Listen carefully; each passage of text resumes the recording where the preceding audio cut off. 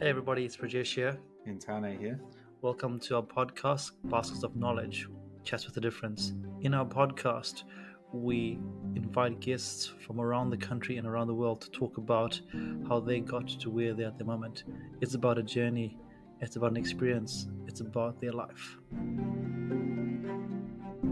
Kia ora koutou, everybody. Welcome to another episode of Baskets of Knowledge. If my counting is correct, this is episode number 81. Again, Tane sends apologies. He can't join us because he's away doing something else pretty cool as well, always doing cool things. But that's cool because he gets to do all the editing later on. Yay for him. As you know, for our regular listeners, thank you for jumping on. And for our new listeners, hopefully you've enjoyed the content we produced over the last year or so. As you know, with our podcast, we try and scour the country and scour the world and scour places to find amazing people. And we think everyone is amazing. And we'd love to have you all on here, but we can't have everybody. We love that. And this week's guest is someone that I think is pretty awesome and pretty amazing. And it's pretty awesome to have her on our podcast here for number 81. Welcome to our podcast, Candice. Hello, thank you so much for having me. So cool. No worries. Thank you for jumping on. Candice, before we even start our conversation, do you want to tell our listeners a little bit about who you are and what you're doing at the moment? And then we'll share your story. Yeah, definitely. Kia ora, my name is Candice. I am currently 21 years old, but my birthday is at the end of July. So depending on when this comes out, might be 22. I was born in South Africa and then I lived there until I was 7. And then I moved to Auckland, and then I moved to Wanganui, and then I moved down here to Ōtepoti to study. That phase of my life has kind of shifted now. I work in radio, and now I study part-time. Awesome. What a crazy, awesome story, to start off with where you, Africa, Auckland, Wanganui, Ōtepoti, Dunedin, and now you're phasing into a new phase of your life there. If I said to Candice, when I met Candice at year 13, all those years ago in Wanganui, if I said to Candice, hey, Candice, you'd be in the radio, what would you have said to me at that point in time? Oh my gosh. I think when you and I first met, that was really when things started to sort of kickstart for me in terms of my self-growth. But like, if you had told me that I would be in radio, I would have not believed you at all. I would have been like, I'm not interesting enough to be on radio. I don't know enough about music to be on radio, blah, blah, blah. So yeah, I think year 13 Candice would not believe you, but she would be like, yo, go Candice. Yeah, go Candice, exactly. And talking about year 13 Candice in Wanganui, let's just go back a little bit there. So Wanganui, how long were you in Auckland before you moved to Wanganui? 8 years. So Okay. I was there between year 2 and year 10. Yep. So kind of like primary school, very early high school. Yeah, and I think those are formative years for you. So what is it like for you? Because obviously South Africa, you were pretty young, so that's a phase of your life. But Auckland to Wanganui is formative. What is it like for you going from a big city, Auckland, to Wanganui? And for our listeners out there who are not from New Zealand, Wanganui is a pretty small town on the west coast of the North Island. It's probably why it's famous because the river that runs through it has been given status as a legal entity, a legal human entity. Is that the right thing? So it's pretty famous around the world because it is a first for the world.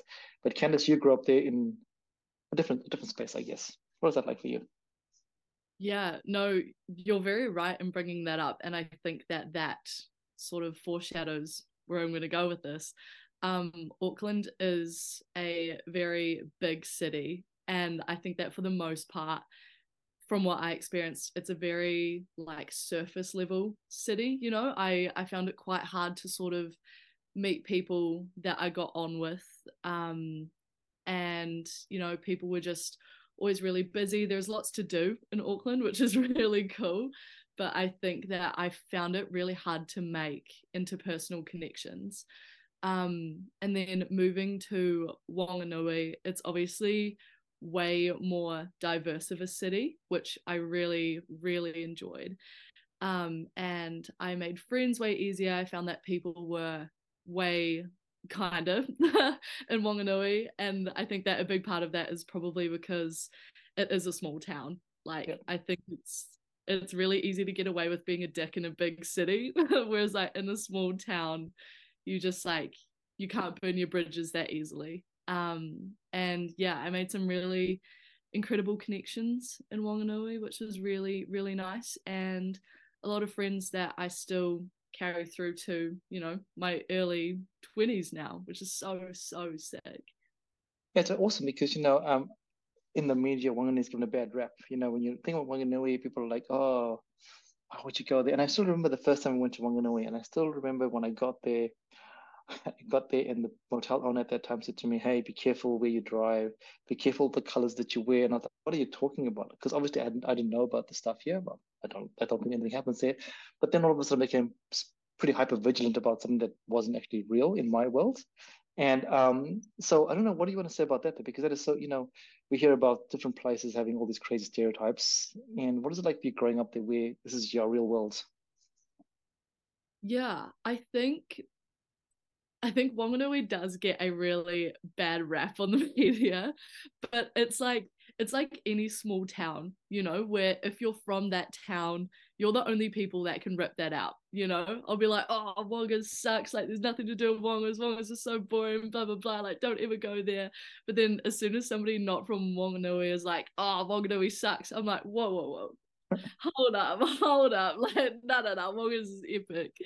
Um, and I think that I mean, I moving from Auckland to Wanganui, like I don't really know how to phrase this.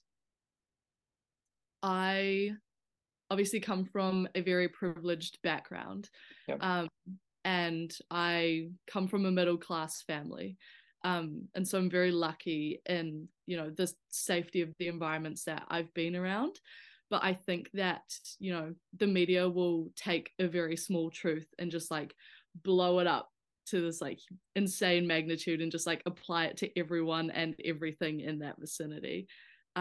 So I think that the bad rap that Wongas gets is very disproportionate to, the reality of it. Yeah. Well, I've been going there for the last 15 years or whatever, and it's great. It's a great place. I mean, you do get bored. There's not much to do there as a visitor. I mean, it is what it is. It's the truth, right? It is what it is. But I mean, talking about the positive or the amazingness, I mean, as for a sense of pride, what did you feel like when the river was given that legal entity? Because that is a pretty amazing thing for it to be recognized as a what is it as a human, as a female? I don't know what the legal term is, but that's the first in the world. And someone from Wanganui, what does that make you feel, or does that actually not bother you? Yeah, well, to give some context, I moved to Wanganui like shortly before or shortly after that happened. Yeah, And I didn't know much about Wanganui until I moved there. So learning about that was really interesting. And from my understanding, this could be completely wrong, it's been given a legal entity so that it can be protected under like the laws of like human rights type vibe. That's kind of what I understand of it. It could be completely wrong. But yeah, I think it speaks volumes to how much people whakapapa Wanganui if they're from yeah. Wanganui, and sort of the values and the embodiment of tikanga that comes in Wanganui. And I think that it's a really special part of Wanganui. It's a very welcoming space. It's a very warm place. Like everyone's all about the environment and taking care of each other, and yeah, just like it's all about manaakitanga in Wanganui, which I think is really, really special. Which is yeah, exactly. And I guess that'll flow through your story as we go forward. And just to clarify what it is, basically in 2017, the government passed the law basically granting personhood to Wanganui River, which basically means that the river is a physical whole. So that means it can go to court and it can have representation in court, which is pretty awesome. Which is the first in the world. So as you said, Candice, it's about protecting the environment and doing those pretty cool things, which sometimes we take for granted.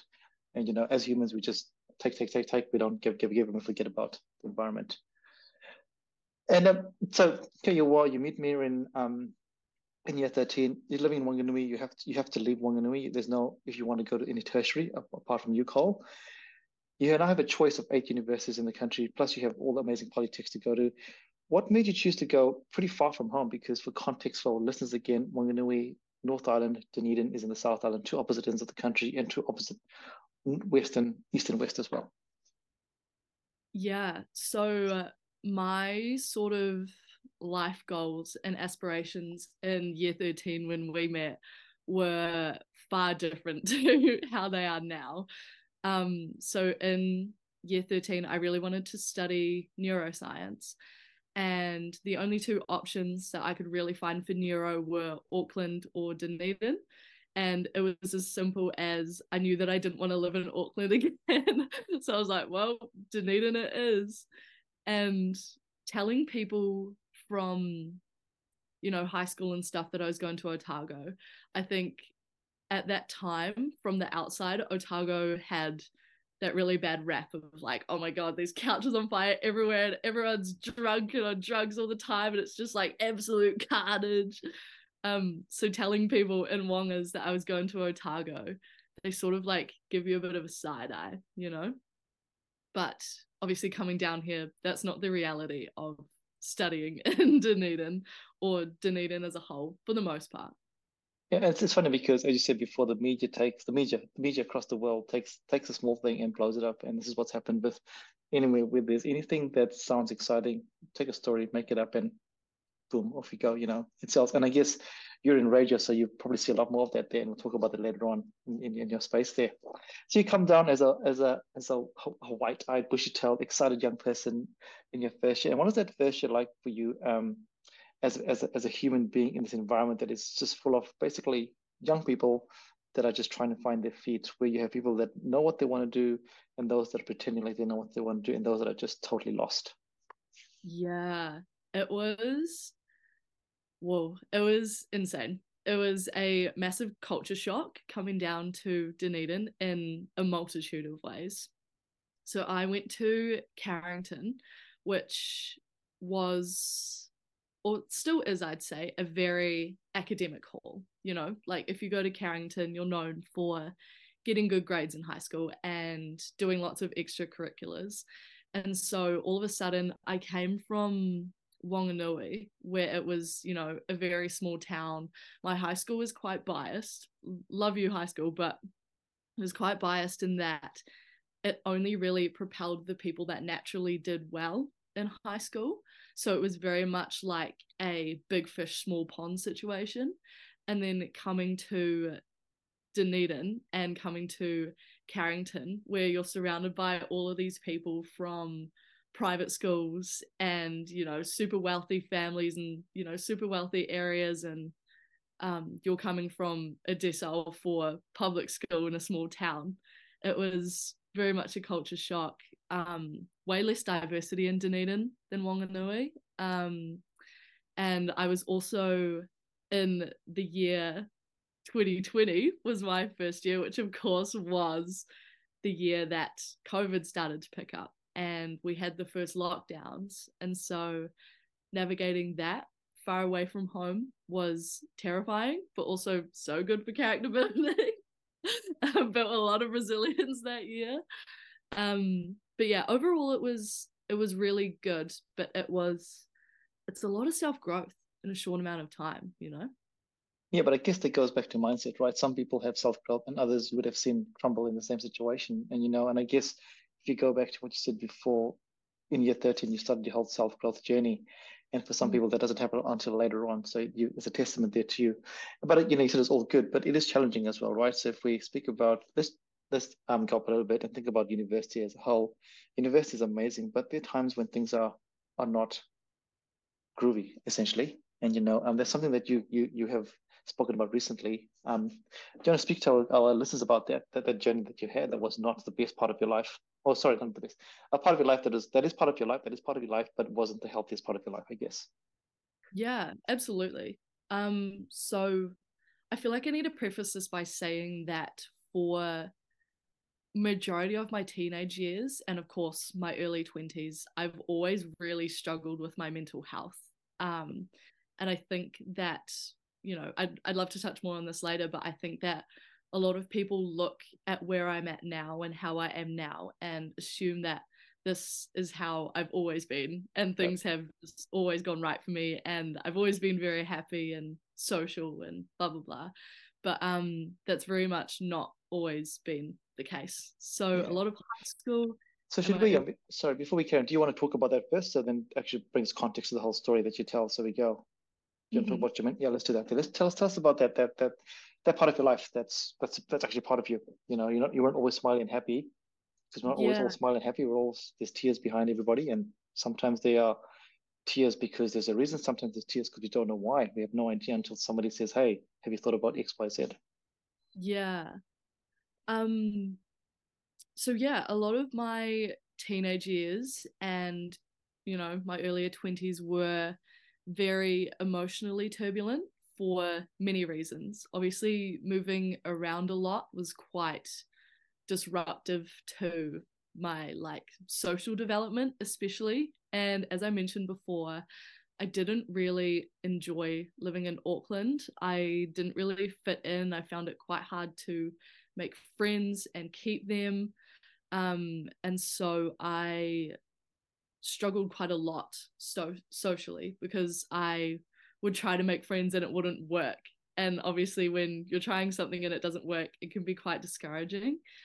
But moving to Wanganui was really good for that. Started to develop my social skills a lot more. And obviously, your teenage years, you're very emotionally turbulent, whether that's because of external factors or internal factors, like, you're going through puberty and your hormones are changing and there's just a lot going on all at once.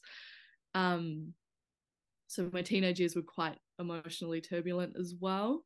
And I didn't really have many skills to cope with that. And because my environment was constantly changing, I didn't have secure social circles to sort of support me through that. And so I got a lot of my validation from doing well in extracurriculars. So whether that was sports or my grades, that was sort of how I determined my self-worth, and a lot of my happiness depended on that as well, which was really, really unhealthy. But of course, when you're just looking for something to keep you going, you rely on those quite a bit. And then yeah, moving to Dunedin was really good because I started to sort of discover myself, and I'd gone on a science forum at the start of year 13. And I remember having this conversation with somebody who's now one of my good friends, but I'd literally known him for 3 days or so. And it was obviously the science forum where to get in, you sort of had to have good grades and have heaps of extracurriculars and blah, blah, blah, the whole certificate and bells and whistles. Yep. And I remember him saying how he didn't have good grades. And I was like, well, obviously you do. How else would you get here? And I remember him saying, I have really good social skills. And at that point, I was like, oh, having good social skills is a decision, and it's a skill that I can build on, It's not just something that you're born with or not born with. And from that point onwards, I worked a lot on my social skills. So by the time I got to Dunedin, I was pretty good at making friends and sort of adapting to different types of people while staying true to who I am. So yeah, first year was chaotic, but for the most part, it was really good. And then in second year, I took a job as an RA, which I absolutely loved. And it was such a special experience. It was very much a dream job for me. But it can be a very isolating job, especially when you live on site. You're only ever surrounded by your residents and your co-workers unless you make the conscious effort to go out and do stuff. So I spent a lot of time in the hall, and unfortunately my work environment was quite toxic. And by that point, I'd realized that I didn't like neuroscience, and I hadn't really unearthed this yet, but I was slowly realizing that I didn't really enjoy studying the path that I was kind of tunneled towards. So Yeah. bit of an identity crisis. And then the second lockdown waves started to come through. So I spent a lot of time alone, physically, and also feeling quite isolated mentally, which sucked. And I developed a very bad habit of alcohol abuse just to kind of cope. And it started very much accidentally, because I think that it can be really easy to sort of hide your bad drinking habits in Dunedin. But then when the lockdowns came and sort of the sadness started to swell a little bit more, it got worse, and eventually it got, concerningly bad. Yeah. A couple of things there before we go into there. I want to go one step back. Um, First year, all good. And what is it like being a second year RA? Because essentially you're the same age, essentially, with these young people here. What is that like for you? Because it's tough, it's challenging. You have all these young people that want to be your friends, they want to hang out with you. You're basically maybe 6 months for some people, 1 year, some might be the same age as you. What is that like for you navigating that social scene where you've got to be professional, yet seem personal as well? Yeah, it was hard, man. I'm not gonna lie. Like it it's weird because I'm not a very authoritative person, I don't really hold that type of mana, which is fine. I think that I connect better with people by feeling like we're on the same level, which, Yeah. like everybody is, but you're just given like these badges of, superiority, blah blah blah, whatever. um so that was weird, because when it came to like enforcing rules and stuff, like it felt weird, it didn't really align with who I was. I more liked the social aspect of being an RA. But the issue that came with that is I love music, obviously, and I love going to music events. And, whether I'd be drinking or I'd just be out at music events, you'd always see the residents. And obviously they'd be drunk, so they'd be coming up to you and, this is Candice, this is my RA, like, oh my god, I can't believe you're out right now. And it's like, well, yeah. I'm literally like a year older than you, like, of course I'm here. um and I think that it was it was a spectacular job and a very rewarding job, but I think because of having to remain professional even in your downtime, Yeah. it became very draining. Yeah. I think that's as well. I mean, I've been RA for a number of years, but I was a lot older, and but I still found it really hard because you have lots of young people that you are, like I said, I'm not very authoritative. I don't. That's not the style that I work with young people, and you just got to that boundary is really hard. And as you said before, it becomes pretty isolating unless you have someone who understands what you're going through and can say, hey guys, we're off the clock now. We're not talking about work now. We're not talking about residence. We're just talking about life. So I can understand that. But I do also want to throw in something here because this is a true statement. A lot of residents have said to me that they would never have gotten through their year at your particular college if it wasn't for you and your team. So I'm throwing it out there, even though you probably know this already, but a lot of young people have said to me, hey, the reason why we survived at XYZ was because of you. So just remember that even when things were not the best for you, your impact is pretty massive. And people have told me that. So shout out to you and kudos to you. Kudos to you. Shout out to the team as well that I Yep, was to the with. team. You know who you are. Yep, they know who they are. Exactly. They know who they are. No names mentioned here. So that's that then. Now let's go back to the alcohol side of things. So obviously this wasn't an overnight thing. I mean, alcohol is part of any young person's. Oh, sorry, let me rephrase that. Lots of young people when they leave home for the first time choose to indulge in alcohol. There's nothing wrong with that. But some people and some people don't. That's perfectly fine as well. And I think what's important to mention this podcast here is that this is a thing that New Zealand culture has fostered.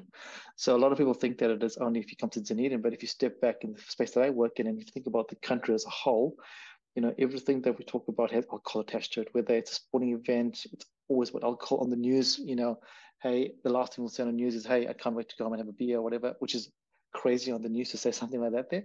So, and it's ingrained in this culture. We're not saying it's good or bad, it is part of New Zealand life.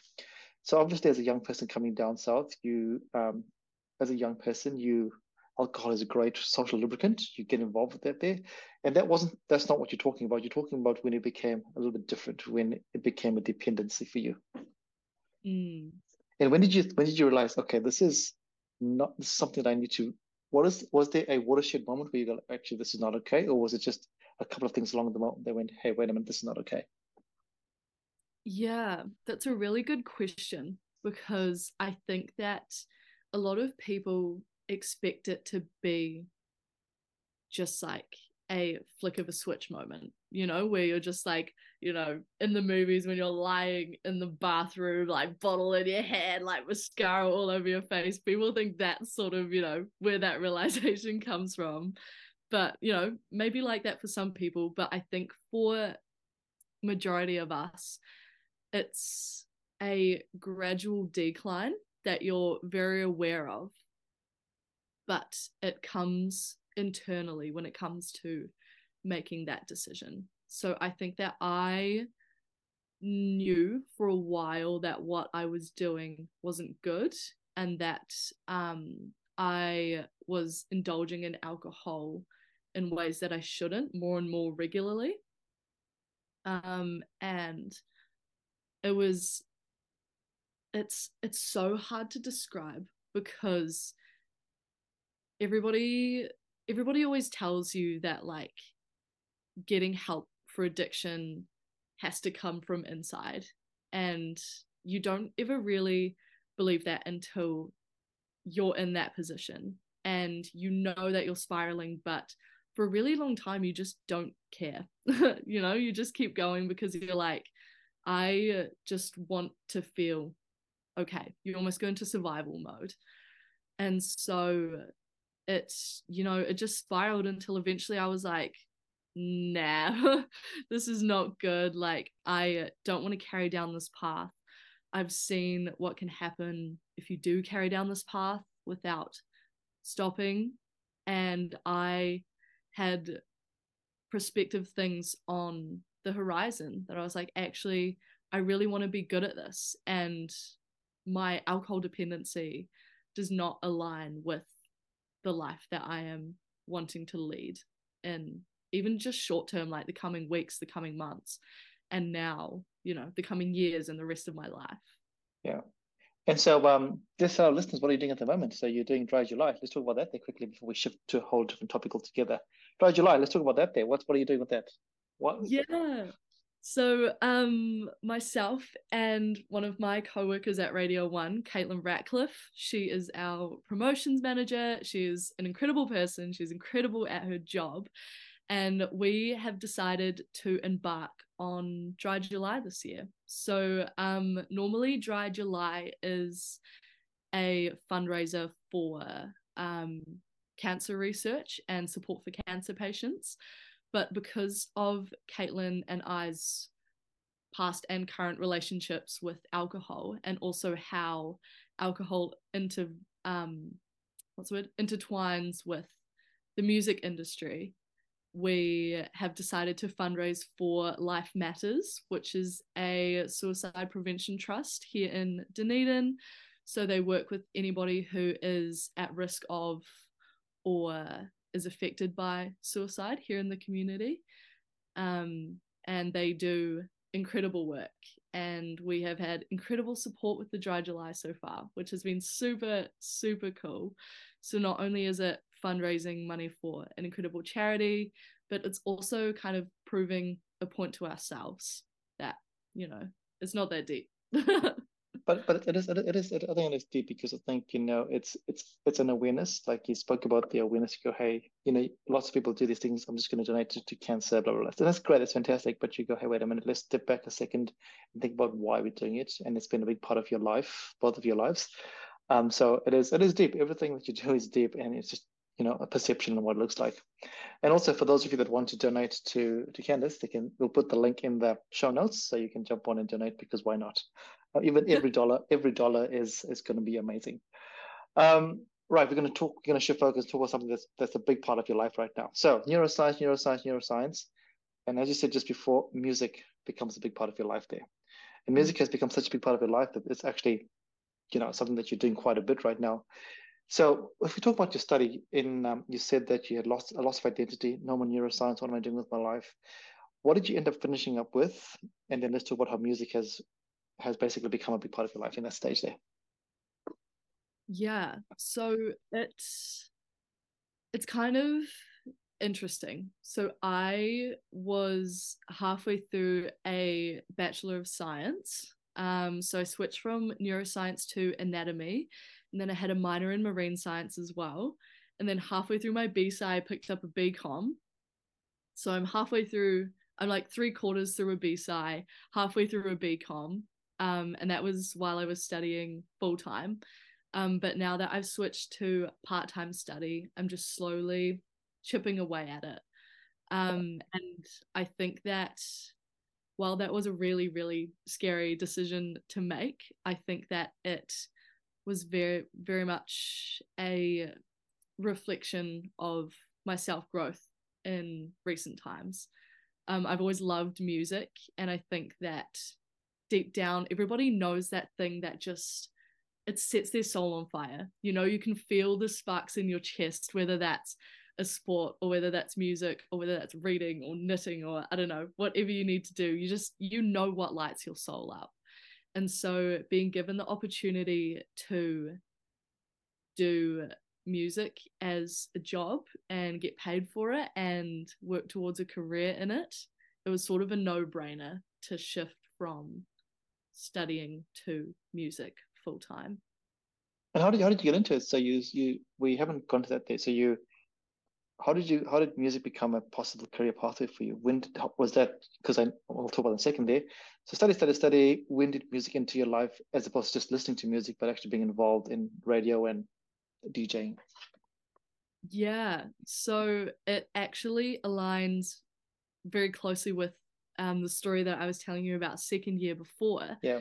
The exciting prospective things I had on the horizon was radio and Yep. Radio 1 here in Dunedin. So one of my friends from first year, Josh, love you, Josh, shout out, Josh. He had a show on Radio 1 at the time. And I'd sent him a message and been like, hey, I've listened to your show. I listen to radio quite a bit. I am kind of keen to just sort of see what it's about. Do you mind if I hop in the booth with you for one of your shows one week? And he was like, heck yeah, man. Invited me on. We just hung out. The second time we had a chat on air, and it was just it was an immediate click. I was like, yes, this is so fun. I get to talk about music. I get to listen to music. I get to engage with an audience that also loves music and just, geek out, but like in a cool way about music, which is so much fun. And that sort of progressed to me applying as a volunteer at Radio 1. I became a volunteer there. I trained up. And then in April of 2022, I got offered my show called Stomping Grounds, which is very much my pride and joy. So I play electronic music on there, which I love all kinds of music, but electronic music has always been my bread and butter. And then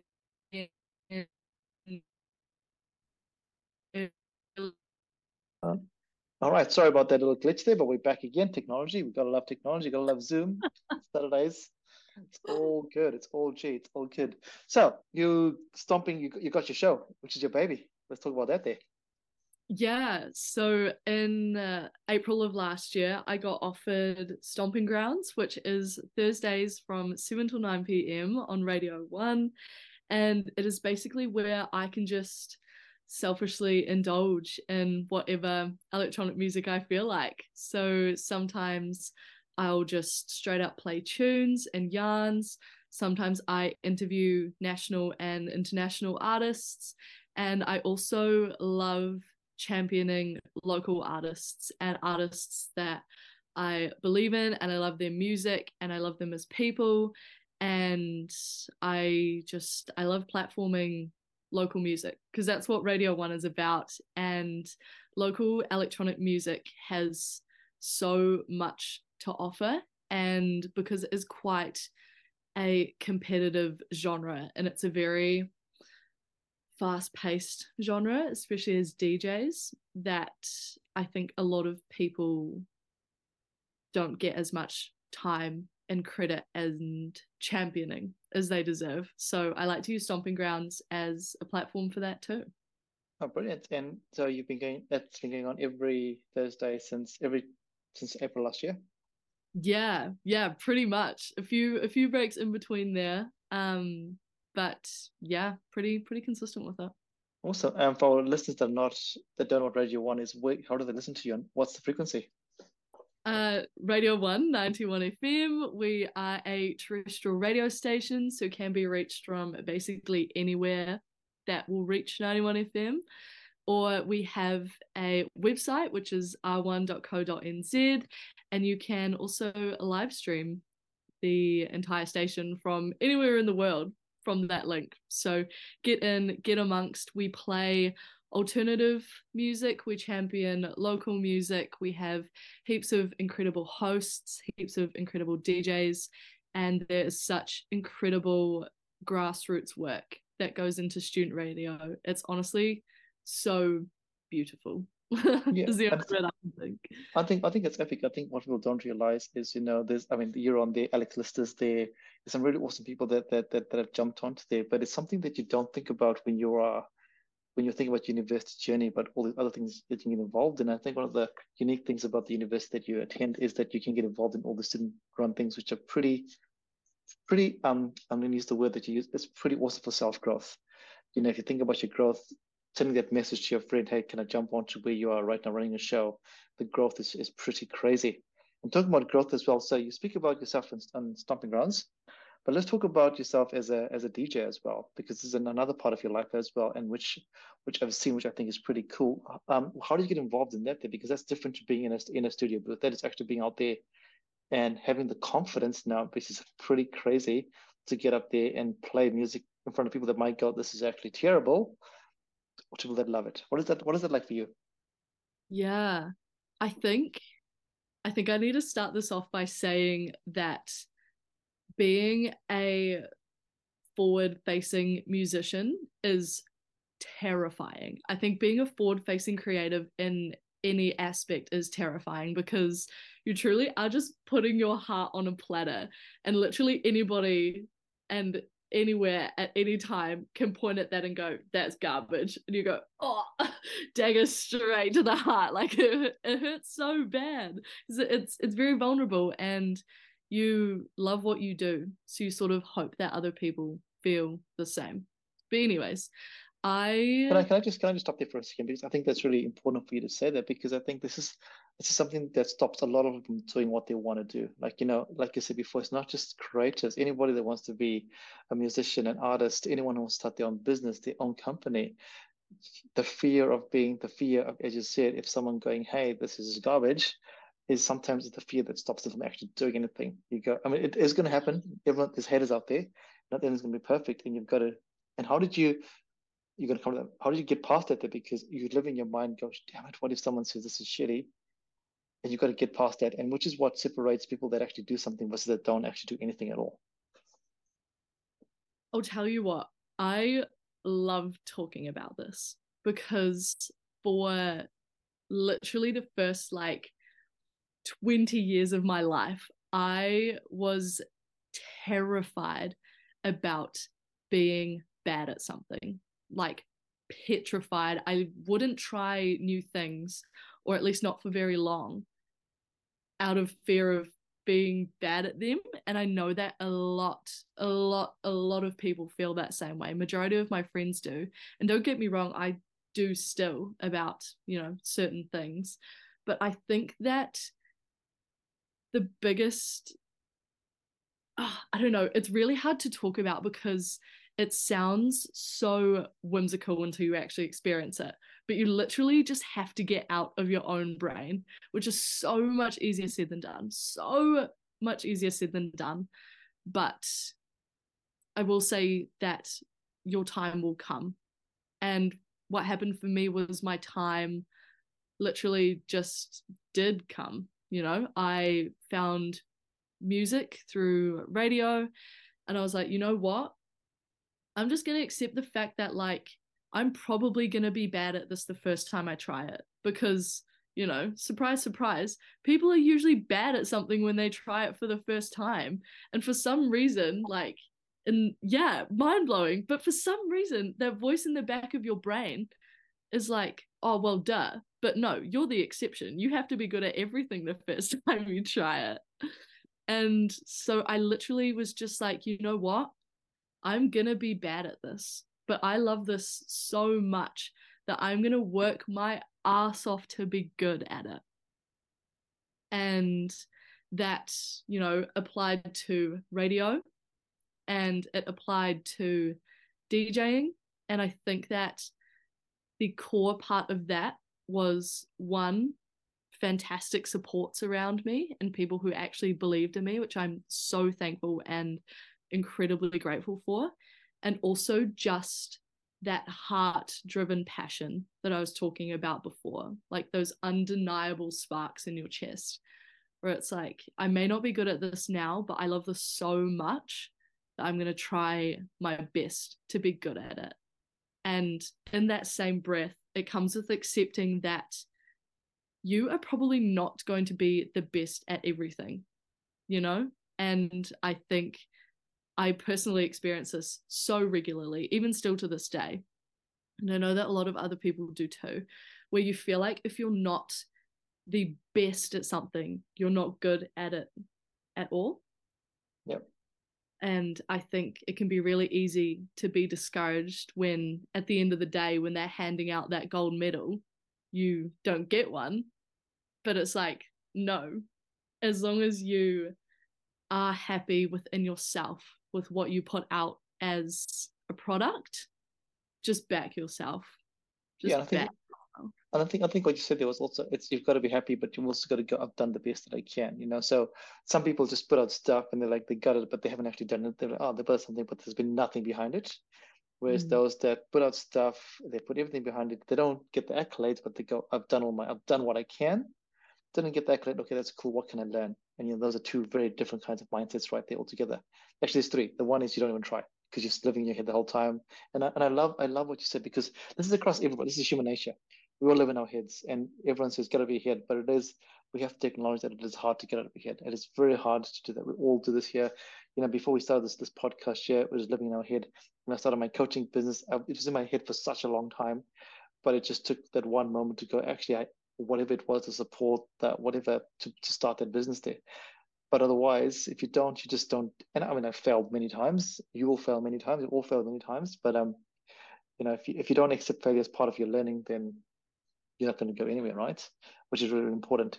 So back to what you said before. So you're now front facing. You're on the stage. We're going to pass the journey now. So you've done all the hard yakka. Now you're in front. What is that like for you? That first moment when you're like, boom, this is me, and those are my people that are listening, that are there for me. It's still something that feels surreal to me every time I get on stage, because when I'm up there, I just sort of like, I just melt into like the mixer and the DJ gear, and I'm just like standing there with like my headphones on, and I'm like listening to my favorite songs and hearing how they blend together, and it's so much fun. And then next thing you know, you look up at this crowd of people, and one of my favorite DJs and producers, Paige Julia, love Paige so much. She does incredible work for women in electronic bass music. She always talks about how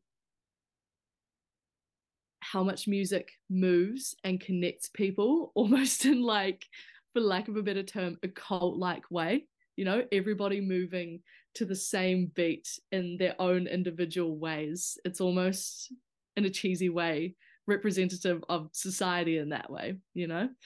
And so it can be intimidating. Like I said, it's a very vulnerable space to just put your heart on a platter and, you know, sort of, you have to find the right balance of pleasing the crowd, but also pleasing yourself. Yeah. And staying true to what sounds you actually want to be putting out there. And I think that I very much resonate more with the term of tastemaker, which is sort of the concept of DJing where you play 2 tracks for the crowd, you play 2 tracks for yourself, or you play 2 tracks that you think that they might like, and then you play 1 track for yourself. And, you know, you play with that dynamic because that keeps everybody happy. And bringing people new sounds that they might like has been a really special experience. And I think that we've definitely seen a shift in the electronic music scene with the acceptance of multi-genre DJs and multi-genre gigs, even just in the short time span that I have been in the music industry. And not necessarily that I have been, you know, the one pushing that change or blah, blah, blah, but it's been really special to be part of that growing environment and growing acceptance around it. Which is awesome, you know, because I mean, this is a hidden secret, but I'm also a huge fan of electronic music, and one of my dreams is to go to Tomorrowland. That's my dream, to get to Tomorrowland at some stage in my life. And you know, when you listen to, I mean, I listen to every single Tomorrowland set. But what you always notice is that the gender makeup is really, it's mainly males, and then you have the females on the smaller stages, apart from a few that make the big stage. And it's really awesome to see. And I know, when we come to the second, I know that it's not just you. There's a lot of females that you're working with, that are front facing, saying, hey, it's not just a male dominant industry, as in a lot of things, which is pretty cool for you, because, you know, I know you said you're not leading the change, but you're part of this not new, this actually change that's happening, which is really, really awesome in the world of electronic music, but not just electronic music, but also in student culture as well. You know, normally it's the young males that become DJs, and then they do the doof doof doof and disappear. But it's awesome to see that you've actually carried it on. And a lot of people do it for the first 2 years. They have the decks in their rooms, and they, okay, cool, whatever. But you've actually carried on. You've actually made it something that's really cool, which is fantastic. And I see you on campus playing the music, and just the vibe you bring in, which is really cool. Yeah. So that's really awesome for you, right? And are there any role models that you look at, just in different parts of your life, that you go, hey, this is someone, or someone's words, or someone's music, or someone's thing, that go, hey, this is really awesome, and has helped you when things are not the best sometimes? So many. And that I couldn't list off names for you. You don't need to. You don't need to. It's awesome. I was just it's actually a trick question, because a lot of people just have one, and sometimes when you have one, you only focus on one facet of your life. But your answer actually talks about the multifaceted of life, because we have role models in different parts of our life, which is really, really cool. So you don't have to list anybody. But if there was one that you go, hey, say in the music genre, that you go, hey, this person is pretty awesome in what they've done or what they do. Is there anyone that stands out for you?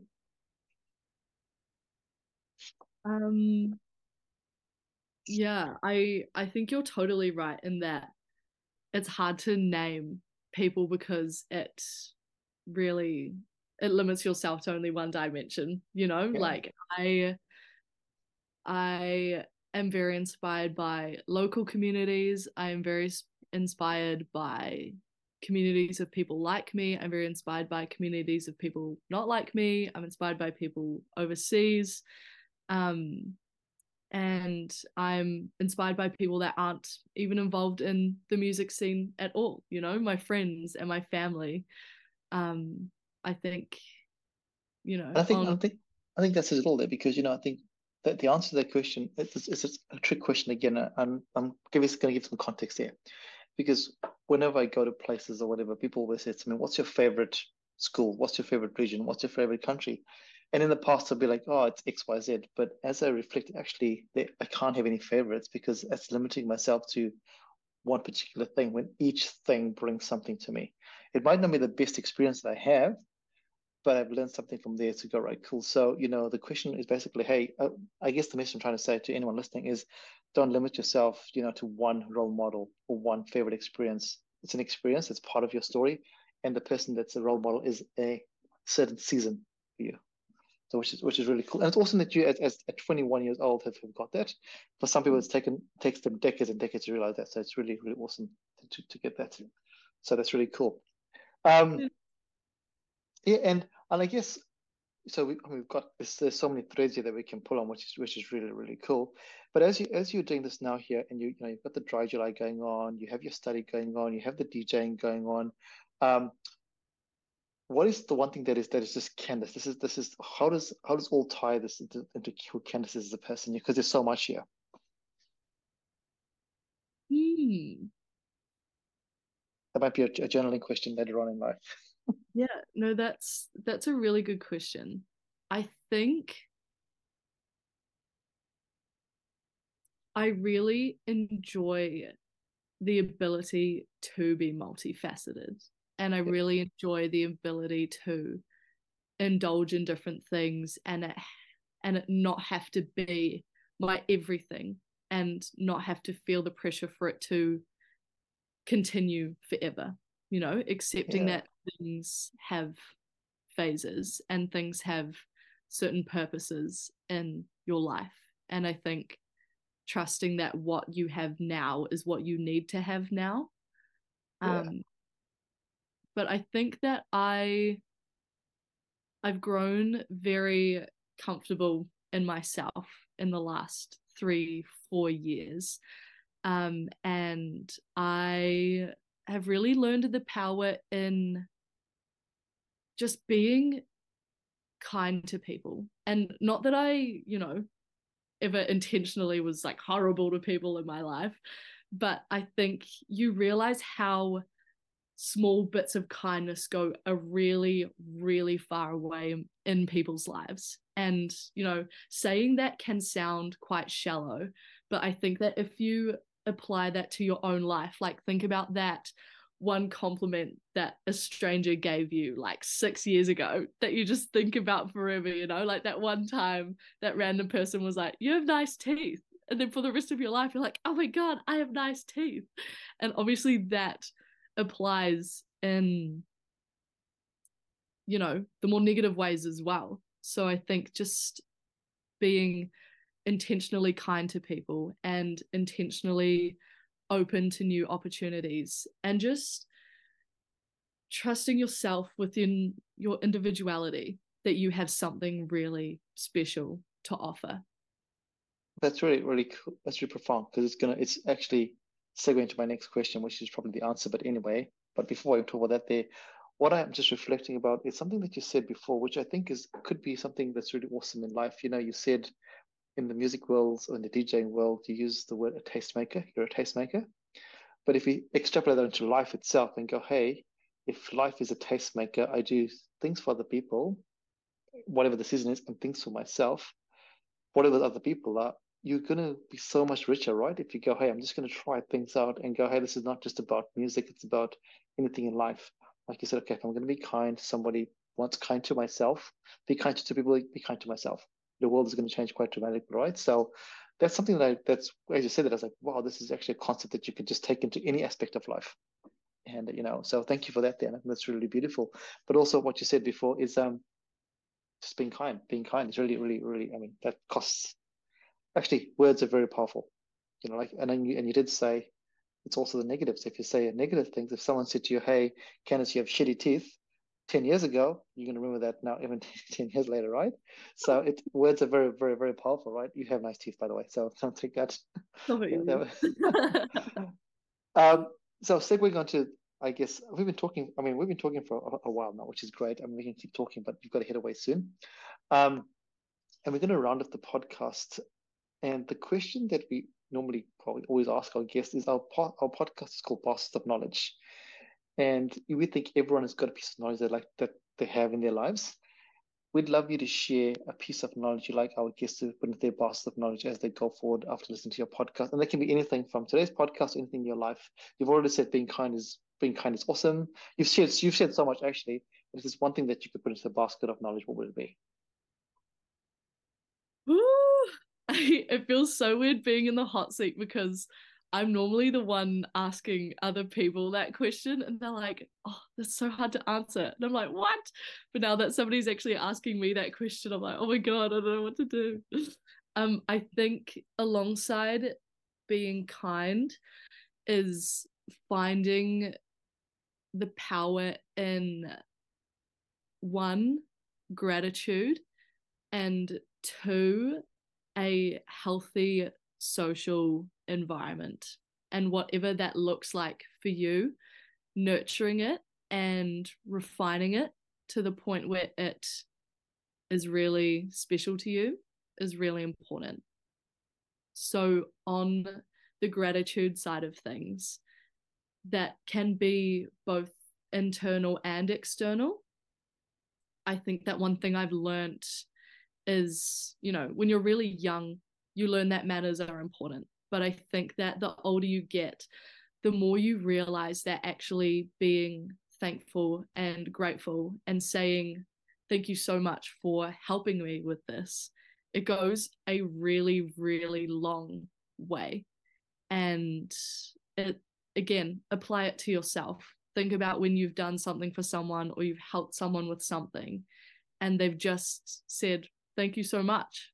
You're more inclined to do that for other people in the future again. And it's the same way around, when somebody's helping you with something or somebody's taught you something or someone's communicating with you, thanking them for that.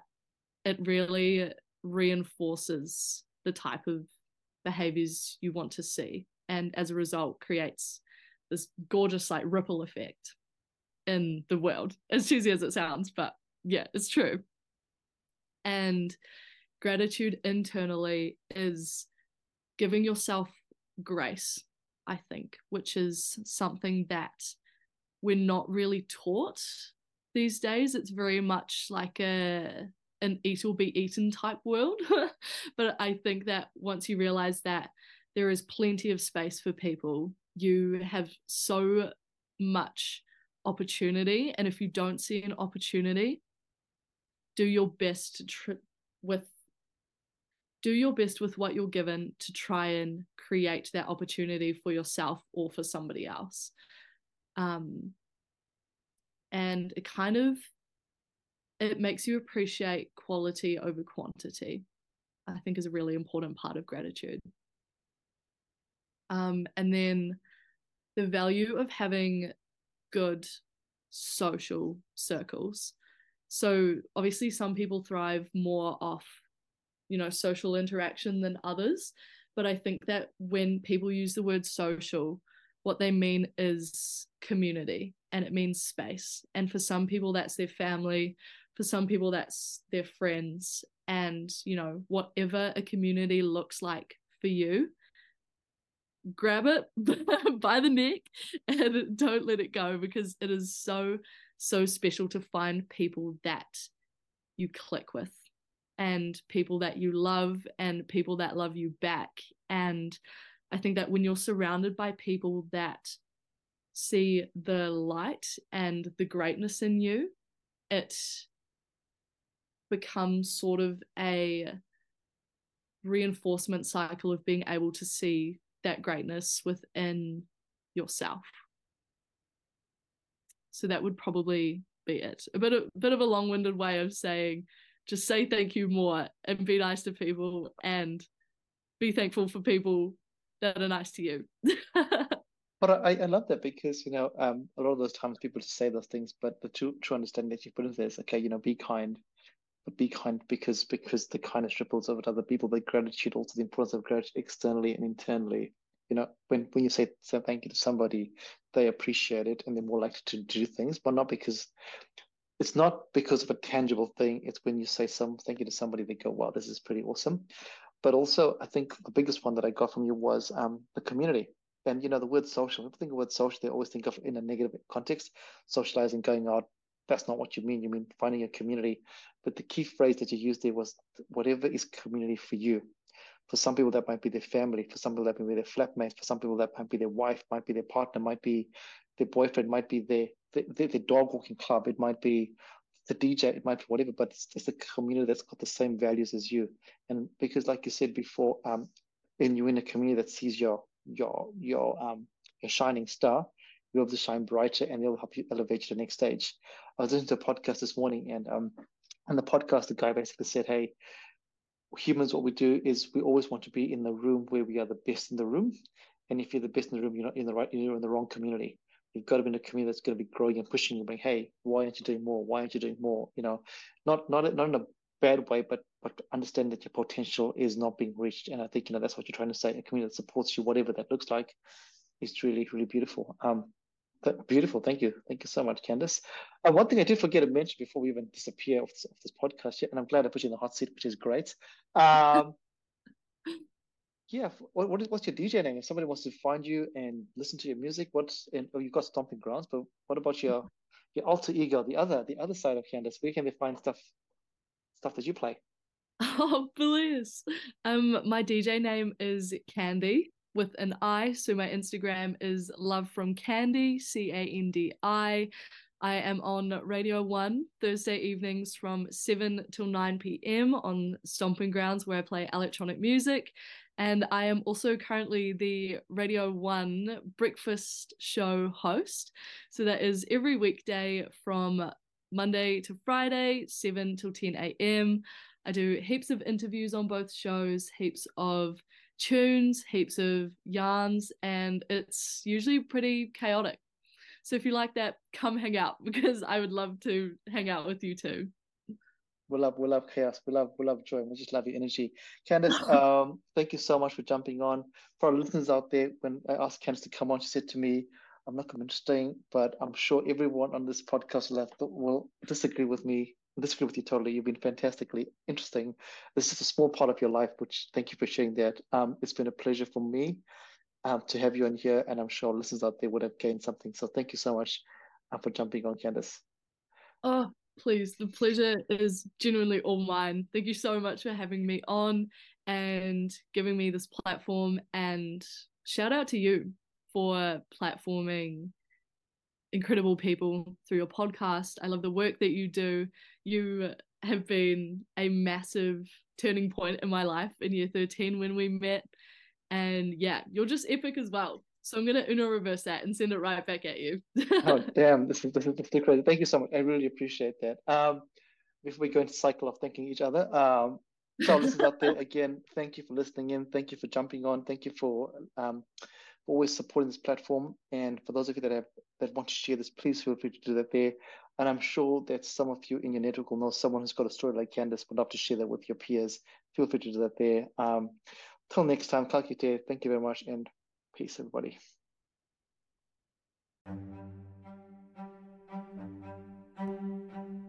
Thank you for listening to Baskets of Knowledge.